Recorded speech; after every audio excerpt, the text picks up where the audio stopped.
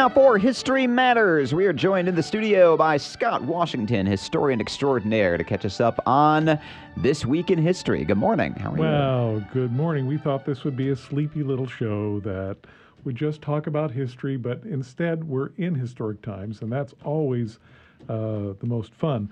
This week is a couple of... Everyone listening like, I'm not having fun at all. I do not want to be living in these historic times. I dare people to have fun. That is the challenge here. Made it much easier if you listen to WCHL anytime. You will... We try not to make it harder, at least. Yeah. It is fun and meaningful. It is great. It's great radio. There's a couple of things that happened this week that just come up. One is the 252nd anniversary of something that happens here in North Carolina, the Battle of Alamance in 1771, May 16th. And it's a fairly calamitous battle, and it's very violent.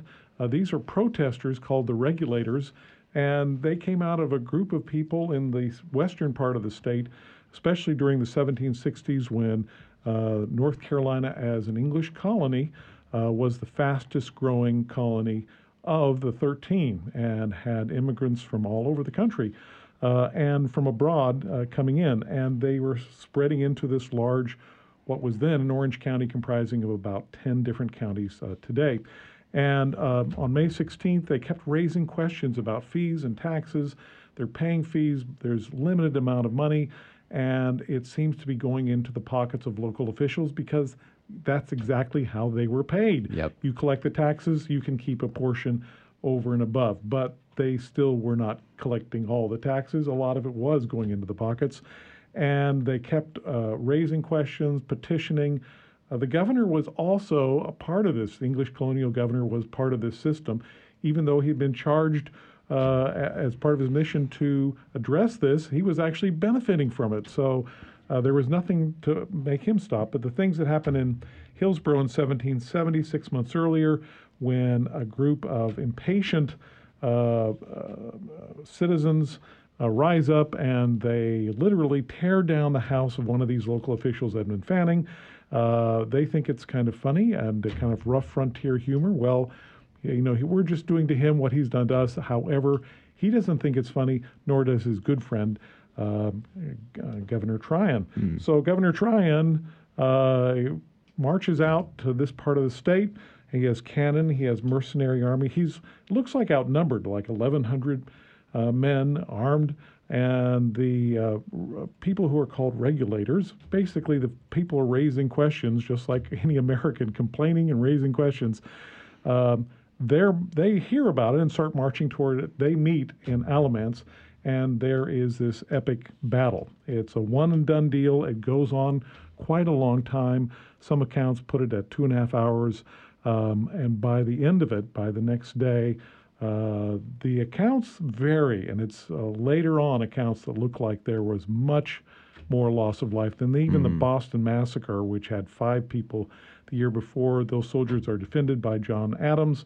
In this case, that doesn't happen, and it goes to the core of how we start switching over to really these fundamental principles of fairness. Right. And I'd like to start in just the run up to the American Revolution. Think about like people who thought of themselves as British subjects right up until the point when the revolution happened and then the switch occurs. But this is one of those things where, maybe we're at odds with the British, and here's another example of that. Another thing that's interesting, like we've talked about this, like the extent to which when we tell the story of American history, so often it's from a New England perspective. Like the Pilgrims landed in 1620, and then all this stuff happened in Boston. Then Lexington conquered. Yes. Lexington conquered, the Tea Party, the Boston Massacre, Boston stuff. Maybe you incorporate a little bit of Jamestown in there, and Ben Franklin comes to Philadelphia, and he's super important because he was from Boston originally.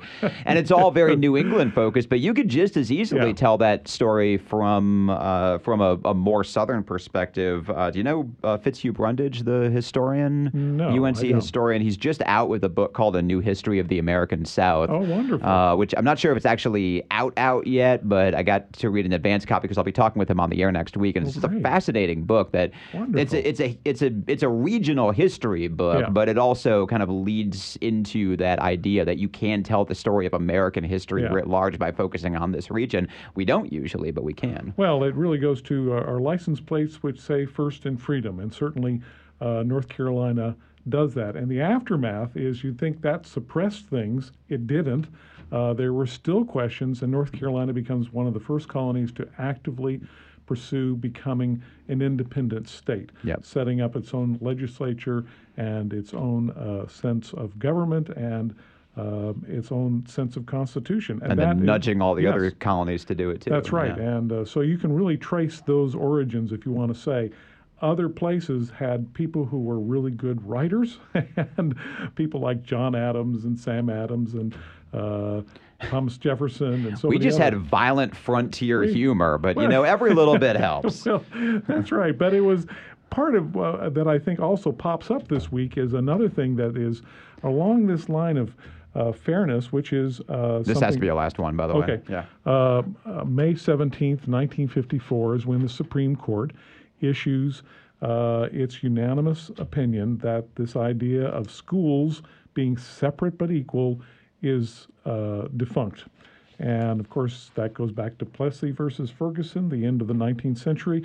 But it grew out of a case in Topeka, Kansas, where there were parents, a number of them, and one of them was this fellow, Mr. Brown, and he was the male plaintiff. All the rest were women, and so his name they thought, well, maybe we'll get a better hearing if we put his name.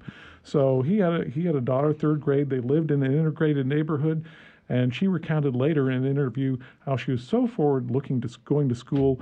The one that's real close, but it was a white-only school. Mm-hmm. And her disappointment, and she couldn't understand why when she goes to enroll with her father, she hears angry voices, and then she can't go to be with her own teammates. Well, this leads, of course, to this epic and that was in 1951, and by 1954, May 17th is when this tremendous ruling. It will take a number of more years, and the Civil Rights Act of 1964 and continuing actions, but it's something about the American character, whether we going back 252 years to Alamance, going further up to 1954 and beyond, that fundamentally marks who we are as a people, is to be fair and to seek it. And if we don't see it, we know it, and we'll speak up and speak out. Until we find it. Yes. And that is how history matters. Scott Washington, as always, thank you so much. Thank you.